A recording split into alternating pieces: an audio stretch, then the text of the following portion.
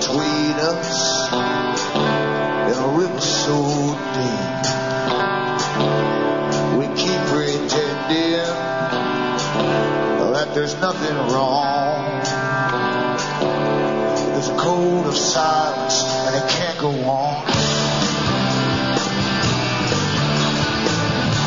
Hi folks, I'm Alan Watt and this is Cutting Through the Matrix on the 24th of August 2009.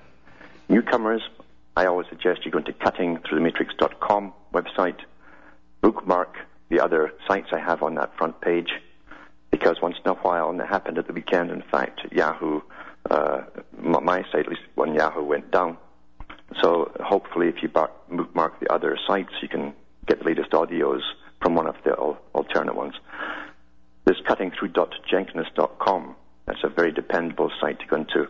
And it's good to spread these out too. When you download, if you find they're sticking or something, it's because too many people are coming in at the same time trying to download. So you can choose from one of these, cuttingthrough.jenkins.com, cuttingthroughthematrix.net, cuttingthroughthematrix.us, cuttingthroughthematrix.ca. There's Alan Watt, cuttingthroughthematrix.ca.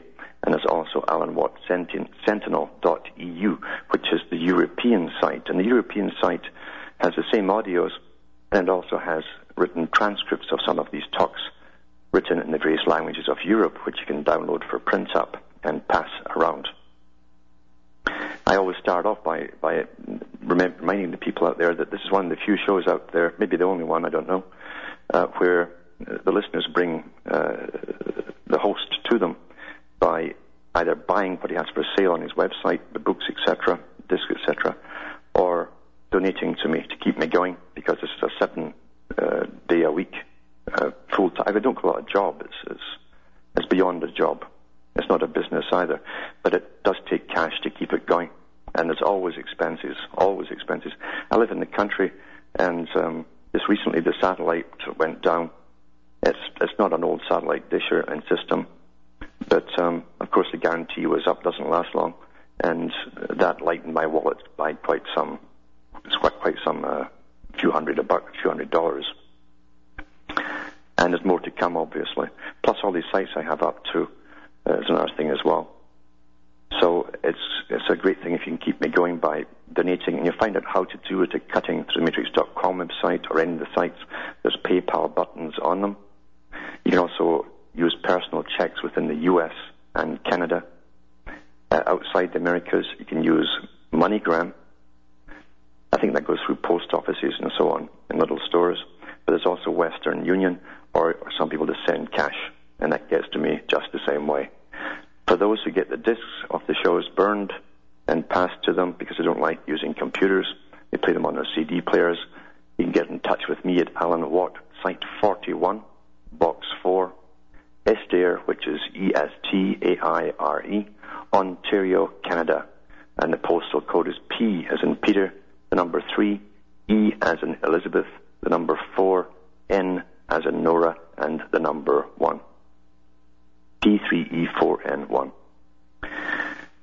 The reason that I do this, as I say, is because when you understand so much through studying for many, many years and understanding throughout your life what's really going on, and you follow what's going on, and you also know that those around you are usually oblivious to what's truly happening. They have no interest in really knowing the whys of things, why things move in the world, why big, powerful people have international organizations, private organizations that advise or tell governments what to do.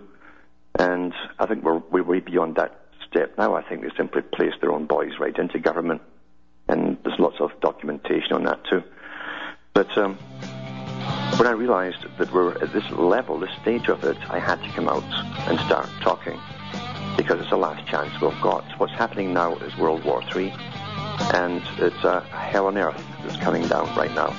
Back with more after these messages.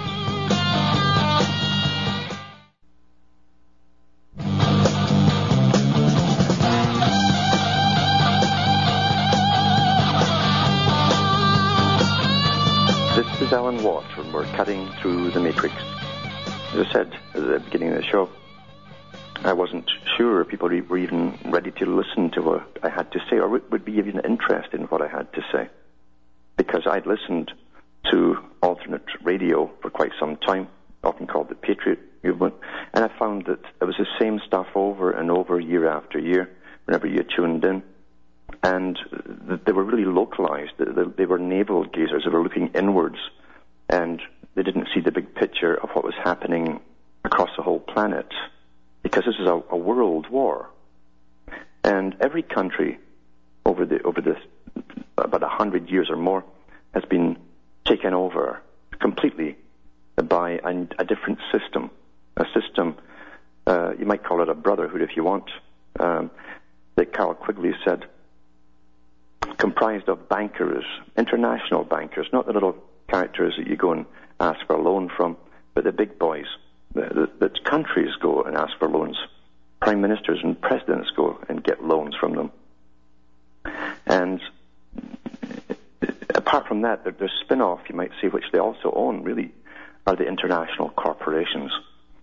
And how, from Darwin at least onwards, I'm sure it was in existence before Darwin, but from Darwin onwards, they decided they were the most superior types on the planet that had somehow evolved by special selective breeding, picking their mates or having their mates picked for them for certain qualities, and therefore, up until this present time, they are the perfect breed to rule the world. And they also say that democracy is just too messy, too many conflicting sides. They can't get their job done. So they created a parallel government, if you will. Now, everything in this world runs on this thing called money. Money is the curse, because I don't care who's in charge of it, it's always going to be corrupted. But it's always really been corrupted. But it's been corrupted and held by the same few done through centuries, really. And they've even put front men out there like Soros and built him into another sort of big type of banker, philanthropist type. But Rothschild really set him up. So they set up front bankers as well to do the legwork and to do the so-called philanthropy, which is really just the setting up of foundations to promote non-governmental organizations, which they set up too, and they pretend to demand from governments on behalf of the people. That's how the Soviet system operated, at least on paper. And this is the world they're bringing in. In this world, you're numbers. We're all numbers. There's only them at the top, you see, and then there's the masses below. In between that, they have technocrats, bureaucrats, etc., and police, military to stand over the people, and they don't even humor you anymore. We're in the stage now where they use the big stick, and we've seen that. We've been getting trained that way over the years as we get taser incident after incident, and nothing happens to those that use the guns. A taser, remember, is a cattle prod on wires.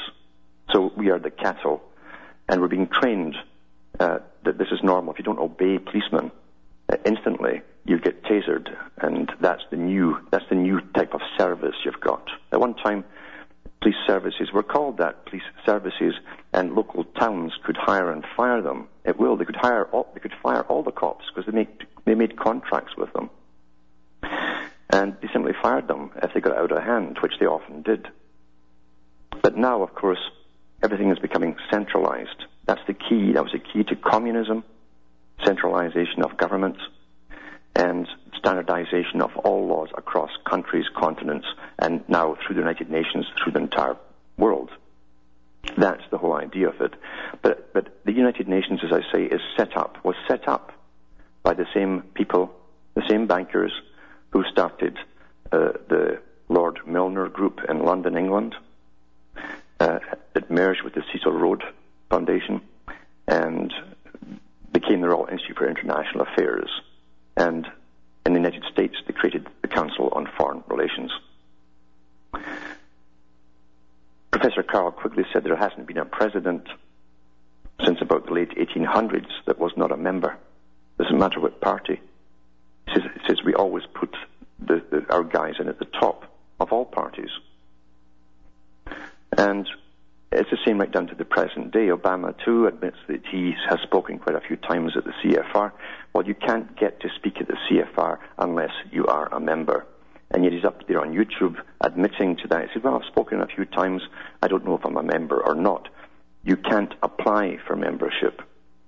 You're asked in once you've been thoroughly, investigated and they know what kind of yes man you are. And their goal is to bring in a society that really was talked about by Plato thousands of years ago. In his book, The Republic, an ordered society where the natural elite would rule, the guardian class, they called them.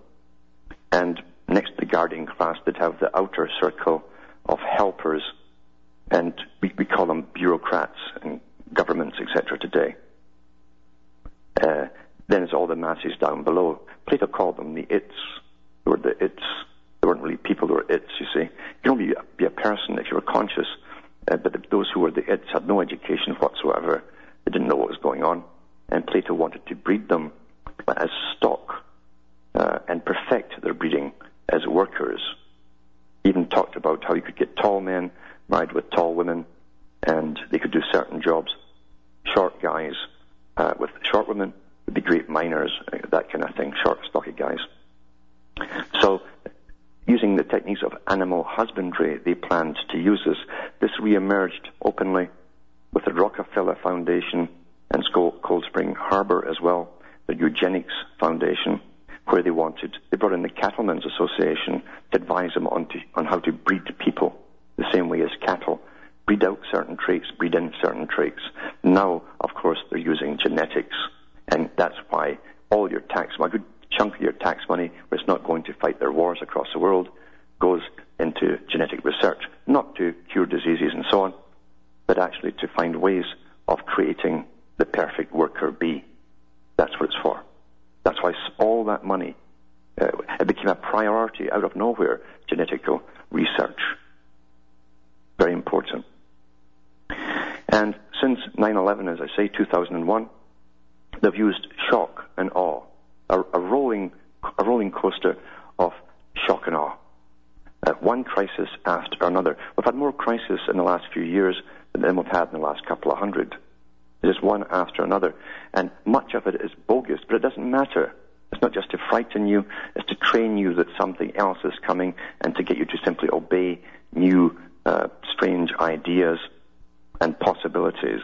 Get you to jump. That's what you do in the military when you get soldiers. You train them just to obey orders and jump. You jump when you're told what to do. And that's what we're being taught as well. Now, when the towers were hit in 9/11, I said, I think it was that night or the next night on radio, I said that we're now in a full war scenario worldwide. I knew it. Because they talked about the century of change. And I looked at all the lead-ups to it, all the things that were going on long before it, and they'd always said in their papers from the top, from the CFR and so on, they wanted to bring in a world government. They published that in their own magazine, Foreign Affairs, it's called. They said they'd get round every other constitution in every other country, and the one in the U.S. as well. They said they'd do a run around the constitution, just ignore it, in other words, and work around it. And they bring in a new type of system of government. They call it governance. Governance is a system in which you simply obey whatever rules and laws are passed. And again, you jump to it. You do what you're told. If you've noticed, all of the civil authorities, or I could call them bureaucratic authorities now, treat you like dirt. Doesn't matter what department you go into, it's like the old Soviet Union. They hardly look up and see you or acknowledge you. You see, you're simply one of the plebes out there, and they're the bosses. That even goes for when you go to get a little sticker for your car tax, so you can drive on the road. They hardly look up at you anymore.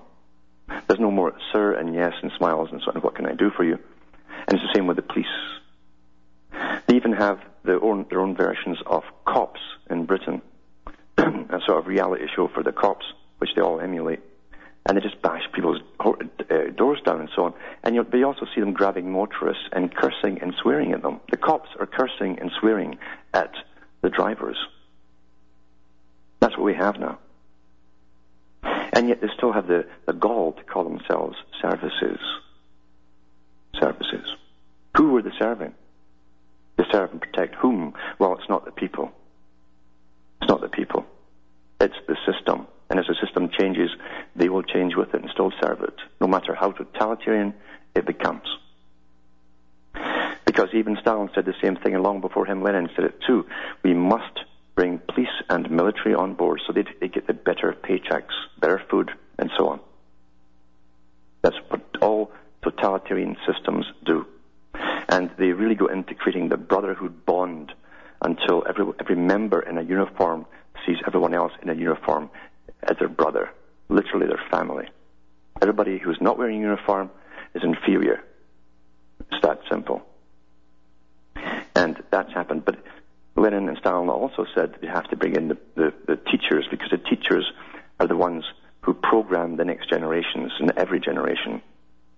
So they get the higher paychecks too, to be change agents, basically, and indoctrinate the latest policies into the children's heads. And they're quite happy to do it for that kind of money. I have talked to teachers myself, and they look down at the ground when you point out what they're actually doing. They know that you're right, but they love that big, fat paycheck and their lovely pension at the end of it and so on, and all the drug plans, etc. Back with more after this break.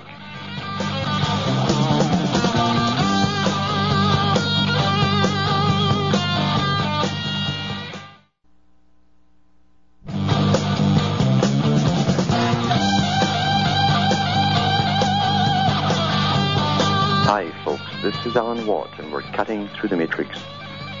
As I said earlier, when 9/11 happened, I just knew what was going to happen. A full war scenario would unfold. And what you have in warfare, I explained at the time, is everyone in fear, everyone obeying governments and authorities, because that's what you do in times of warfare. And you have searches on roads, etc. But you also have rationing. That will come. And you have ID, etc. You might not even be allowed to travel outside certain areas. That will still come. And you have refugees on the road eventually. Now, all these things can be done through various means, through even the so-called coming pandemics. That's part of it too. You see, there's different ways to achieve the same ends. And last week, they had an international swine flu conference, a United Nations one, in Washington, D.C., with all the top CEOs, etc., and politicians involved, and the emergency management response units, etc., across the country, attending it.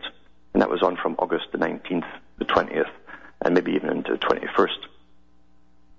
And I'll put up this link for the PDF at the end of the show on my website, International Swine Flu Conference. But it says, top leaders and key decision makers of major companies representing a broad range of industries will meet with distinguished scientists, public health officials, law enforcers, first responders, and other experts to discuss pandemic prevention, preparedness, response, and recovery at the first International Swine Flu Summit. So this is the first Swine Flu Summit. So at the summit, attendees will be able to draw on first-hand practices to create the solid business continuity plans that their companies and organizations need in order to prepare for, respond to, and survive a pandemic, right? Now, as you all know, whatever flu is going around is probably the normal flu, because it's no worse than any previous flu. And it says here, the summit draws on the success of the 7 previous bird flu summits. So they use the bird flu summits to build up their power. You see, that's how they get power, by having more and more summits on a particular topic. But they've changed from the birds to the pigs, you see, and given themselves more authority every year as they get governments to sign over more authority to them and tax money to create more agencies, etc. It says here, it features such speakers as several distinguished personalities such as Dr. David Nabarro, the United Nations Coordinator for Avian and Human Influenza. People have forgotten all about the avian flu. See, all these things were training exercises, getting the public scared and ready to listen to governments. Government has always had an awful time getting the public to just listen and obey them. Just listen. So they give you scary scenarios, and everyone tunes into the news to hear what the scariest scenario is because they're terrified of their lives. So they use something like a bird flu. Before the bird flu, we had the West Nile virus, remember? Before that, we had AIDS was going to wipe out the whole planet. Most of us should be dead by now. And then, to say, along came supposedly, so we were told, this West Nile virus. And governments and local governments even sent authorities out around rural areas and towns and cities as well, looking at gutters to see if it's standing water and fining people for this thing that simply disappeared by itself, if it even existed in the first place. But from all these scary scenarios, they give themselves more and more power and build up more agencies. That's the real reason. And as I've explained before, under all the laws of virology and medicine, this makes no sense at all, because this incredible overreaction, massive overreaction to something that appears to be, if it exists at all, a mild flu. And that's mentioned, by the way, in the Houston Chronicles paper by the governor of Texas. He says that this flu is as mild as previous flus. So why this massive overreaction? And I'll put that link up from the Texas governor. But why are they doing this massive overreaction to get the whole world under the needle, basically? Why is this? Something stinks. And they also say it's because it's going to evolve into a killer. Now, again, in the whole teachings of virology and medicine, they can't predict. It's never been predicted before how something, out of all the thousands of directions it could mutate into, they could never tell if something's going to become a killer. And if it did, all those injections that you're going to get will be useless because they're based on the mild flu, not a killer flu. The killer flu will have different genes attached to it to make it the killer. So why is this even happening? But it goes on about all the experts at the United Nations who attend. Alex Thurman of the World Organization for Animal Health was there too, and Dr. Wenjing Zhang of the WHO, the World Health Organization Epidemic and Pandemic Alert and Response. So these are the guys who make their living off it. These are the guys who help put the money in for the big advertising campaigns across the planet to scare the hell out of you. That's what it's for. Last night on a Canadian television show on the news, they had all the funny ads even that are put out there using youngsters and rap and so on to try to get the message across to get us all ready to voluntarily walk along and get ourselves jabbed. And they brought one of the World Health Organization experts on who says we're trying to use ads that shame the people, shame those who don't get the jab into taking it. So they're using psychology and lies to alter our behavior once again. Back with more on this after this break.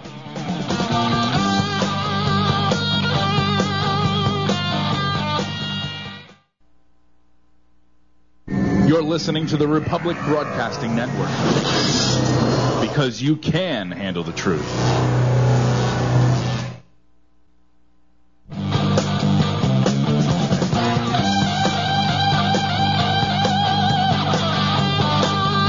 This is Alan Watt. We're cutting through the matrix, talking about this swine flu conference. Some of the topics they discussed were mass fatality management planning and national pandemic influenza and medical countermeasures. There were all the biggies in there. Prevention, etc. Even right down to education and how they'd even evacuate schools into certain areas, and the parents wouldn't be allowed to see the children and so on. And also, it says here, prioritize antivirals and personal protective equipment for essential workforces, overcome reduced response capacity, etc., etc. Protect the Emergency Management Response Operations Center. Protect it. From whom? From the public. They expect massive riots because of food shortages. It says here, manage interruptions in food, fuel, and essential supply chains and establish stockpiles. So all the stuff that you'll want will already be grabbed by the agencies, you see. Well, that's to cause the panic. And it says, manage panic caused by sudden disruption of services and interruptions in essential goods and services, and on it goes. Astonishing. And they're calling these talks that they had at the workshops breakout sessions, concurrent breakouts, you see. That's so interesting, too, because the first movie they gave to the public, it wasn't the first one, it was one done, I think, in the 50s or 60s in the U.S. about plagues. But the first movie that really started to get it into the conscious mind, and it was put out deliberately for this reason, was Outbreak. Here it's called Breakouts. Right? Breakout. That's just a coincidence, though, isn't it?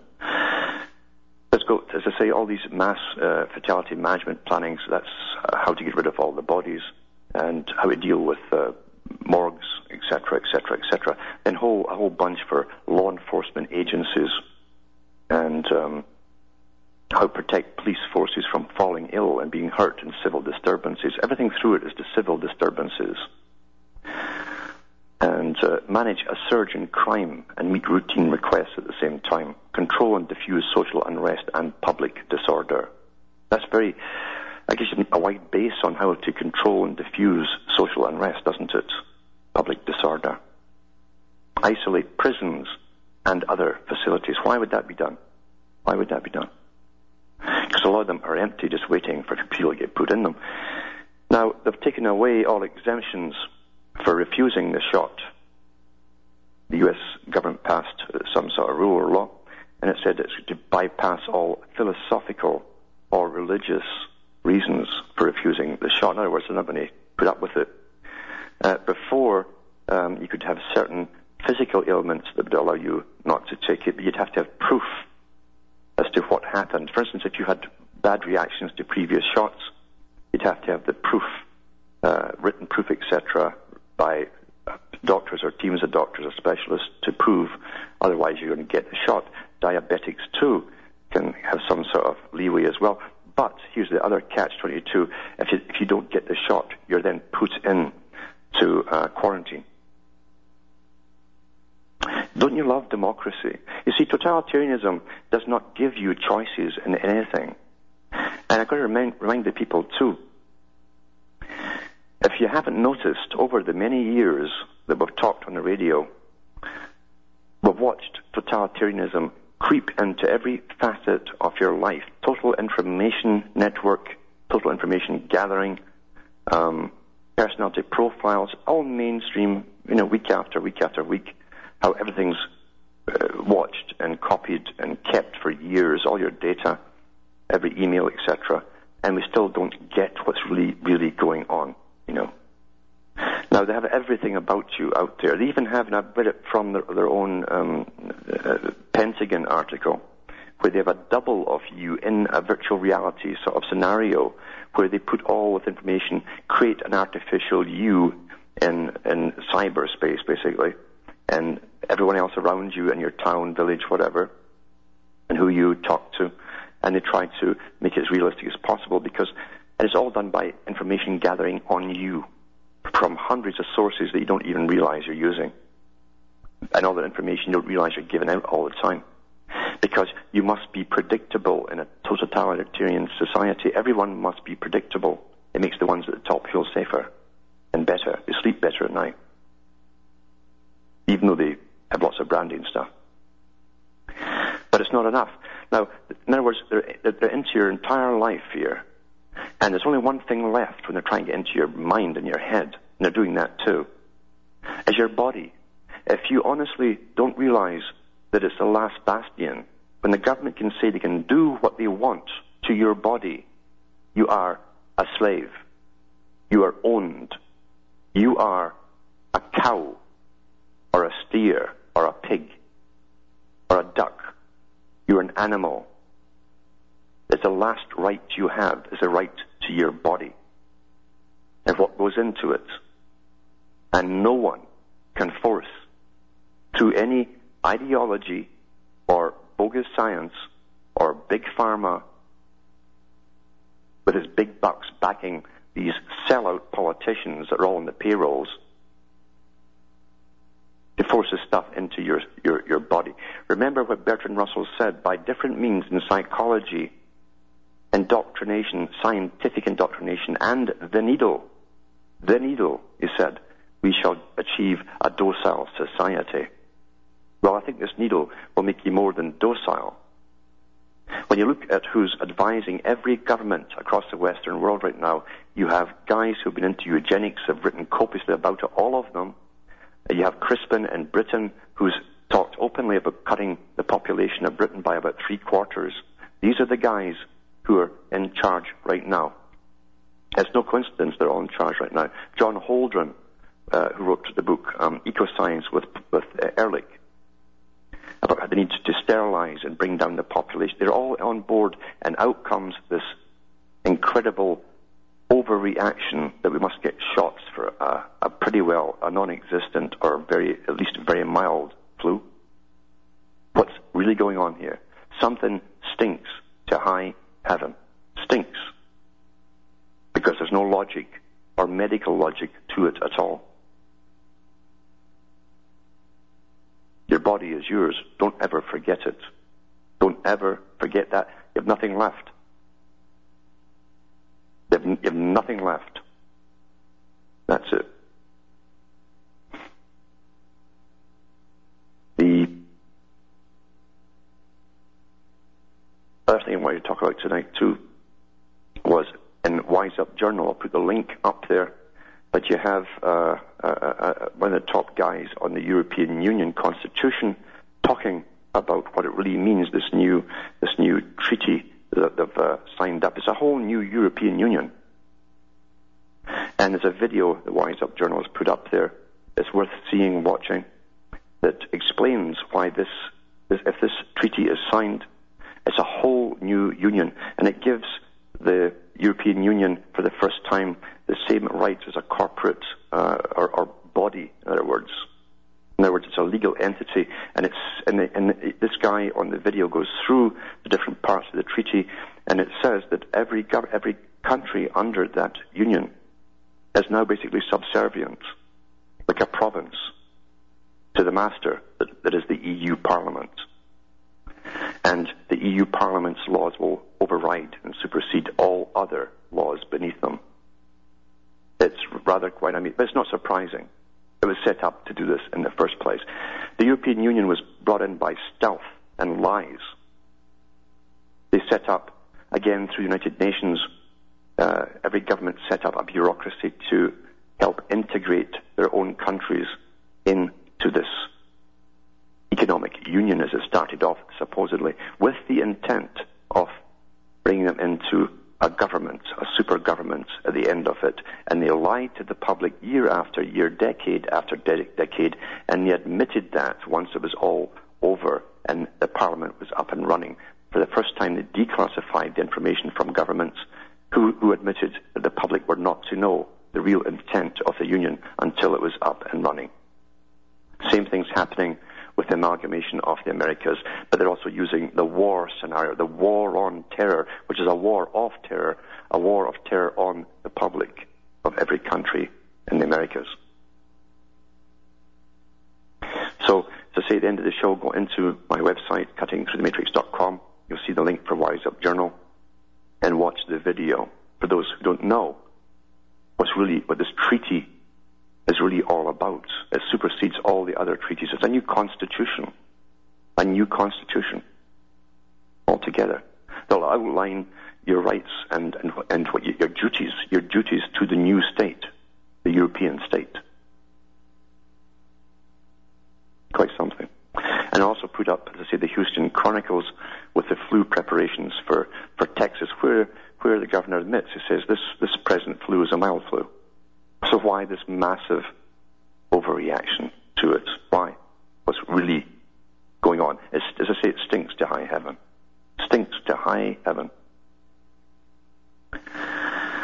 And there's one next little article here that's in the Huffington Post, and it's by It's actually by the publisher of Hustler magazine. Must be a business magazine, I guess, where they hustle for work. But it's by a guy called Flint, Larry Flint. But he says some darn good stuff in here. He says, the American government, which we once called our government, has been taken over by Wall Street, the mega corporations, and the super rich. They're the ones who decide our fate. It's this group of powerful elites, the people President Franklin D. Roosevelt called economic royalists, and Roosevelt should know because he was put in by them, who choose our elected officials, indeed our very form of government. Both Democrats and Republicans dance to the tune of their corporate masters. In America, corporations do not control government. In America, corporations are the governments. And I've said that before. They just hop out of the CEO jobs into government and back into CEO jobs again. That's been going on forever. It says this was never more obvious than with the Wall Street bailout, where the very corporations that caused the collapse of our economy were rewarded with taxpayer dollars. So arrogant, so smug were they that, without a moment's hesitation, they took our money, yours and mine, to pay their executives multi-million-dollar bonuses, something they continue doing to this very day. And that's a fact. They're still doing it. It says they have no shame. They don't care what you think, and I think about them. Henry Kissinger refers to us, the people, as useless eaters. But, you say, we have elected a candidate of change, to which I respond, do these words of President Obama sound like change? This is what Obama said. A culture of irresponsibility took root from Wall Street to Washington to Main Street. There it is, right there. We are Main Street. We must, according to our president, share the blame. And that's true. That's what basically Obama was saying. It was the people's fault. He went on to say, and a regulatory regime basically crafted in the wake of 20th century economic crisis, the Great Depression, was overwhelmed by the speed, scope, and sophistication of a 21st century global economy. He says, and this is what Flint says, this is nonsense. The reason Wall Street was able to game the system the way it did, knowing that they would become rich at the expense of the American people, and he says, oh yes, they most certainly knew that, meaning in advance, was because the financial elite had bribed our legislators to roll back the protections enacted after the stock market crash of 1929. Congress gutted the Glass-Steagall Act, which separated commercial lending banks from investing banks, and passed the Commodity Futures Modernization Act, which allowed for self-regulation with no oversight. The Securities and Exchange Commission subsequently revised its rules to allow for even less oversight, and we've all seen how well that works out. To date, no serious legislation has been offered by the Obama administration to correct these problems, and it won't happen. Because I've said that before. The reason they haven't changed anything is so they can always use it again and again and again. Instead, Obama wants to increase the oversight power of the Federal Reserve. Never mind that it already had significant oversight powers before our most recent economic meltdown, yet failed to take action.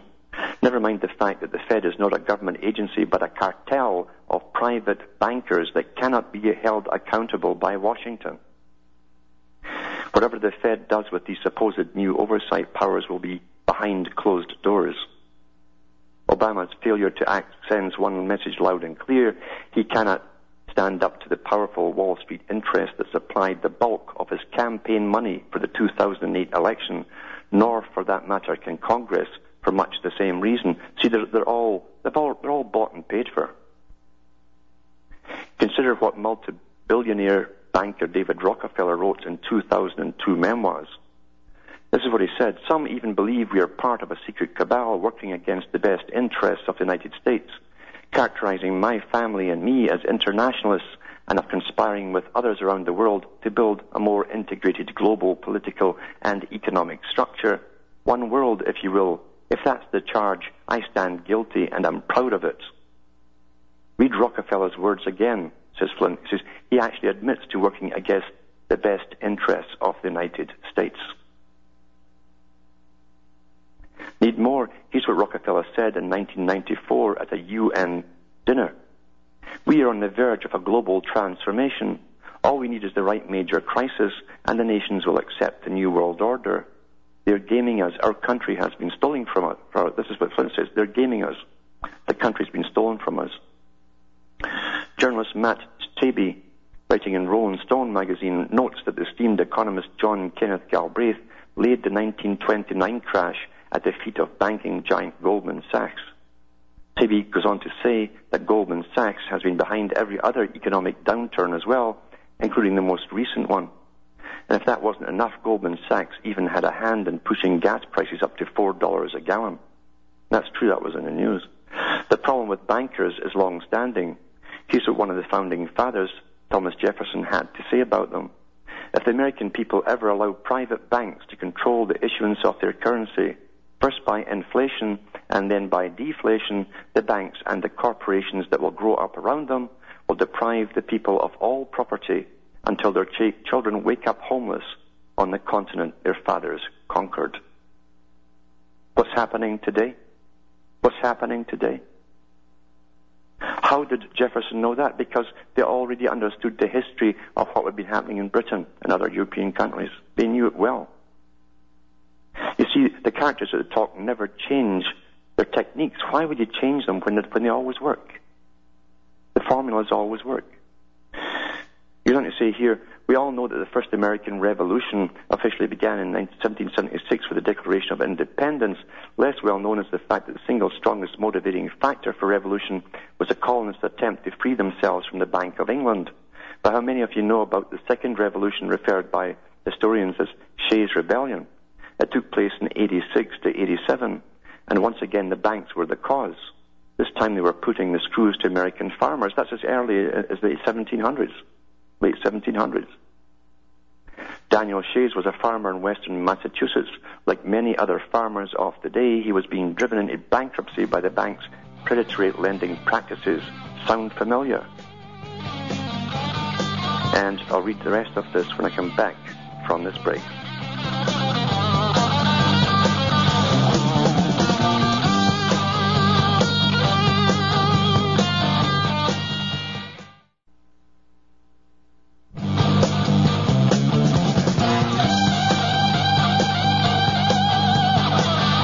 Alan Watt, and we're cutting through the matrix, just finishing off a little article here from Larry Flint to do with what's really happening in the world, what's happened before, and how things never really change. They just do it over and over again.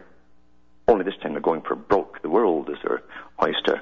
That's the jewel in the crown. The whole world's run by CEOs and corporations. Exactly as Carl Quigley said in Tragedy and Hope, a new feudal system where the CEOs are the new feudal overlords. And this article goes on to talk about the Shays' Rebellion, where farmers were losing their farms by the banks, you see.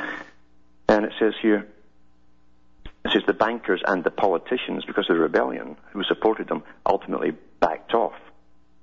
It says, as Thomas Jefferson famously quipped in regard to the insurrection, a little rebellion now and then is a good thing. The tree of liberty must be refreshed from time to time with the blood of patriots and tyrants. And then Flint actually says, perhaps it's time to consider that option once again. Now go on to the callers now, and there's Mike from Wyoming. You there, Mike? Good evening, Alan. Yes. A couple questions. What's the best source of information for the early origins of the bloodline families? You just even general ancient history, you'll often see where kings, queens, etc., even the pharaohs were often bred with their sisters or very close relatives. Look at the Bible, Old Testament. It was all who begat who bred with whom, etc. That was eugenics in action. It's always been eugenics all down through right to the present royalty. But specifically the Manichaeans coming up from Babylon and up into Bulgaria. Oh, yeah. Well, we know so little about it, even with the Bogomils, which are all the same sort. They're all Gnostic groups that definitely seem to spring out of the Middle East. We know that even the Samaritans groups were a Jewish sect, but within them there were a real Gnostic group, and the Gnostics believe in a form of dualism, two gods, basically, good and evil gods, both kind of equal. And this again broke out in the Middle Ages, the exact same religion, which meant it must have existed down through the centuries into the Middle Ages, when you had the Cathars, Albigensi, and Bogomils, different names for the same groups, it just depends where they were situated. And we also know the different ones that came out of them, they moved in. The Frankists were another group that came out of the Bogomils, and they moved in to different parts of Europe, and eventually they even went into the Catholic Church with about 1 million followers, but they still stuck to their own particular. And in the Frankists, it's a genetic line. It's explained in the history of them, where Frank's daughter became like a goddess because they were perfecti, and those who were allowed to mate with the daughter and have offspring, the children were also looked upon as the ultimate. They were actually gods. This is general history, so you'll find it in general history if you look. For the Americans out there listening, I think this story that came out of Georgia, Congressman Paul Brown telling his constituents that the Obama administration was chomping at the bit to implement martial law in response to either a pandemic or a natural disaster.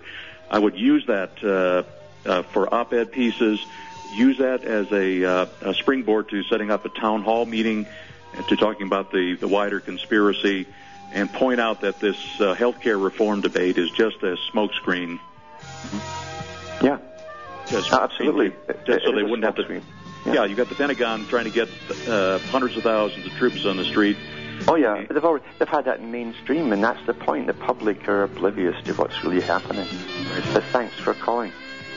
And Lucretia, will get to you maybe this week too, maybe tomorrow to call back.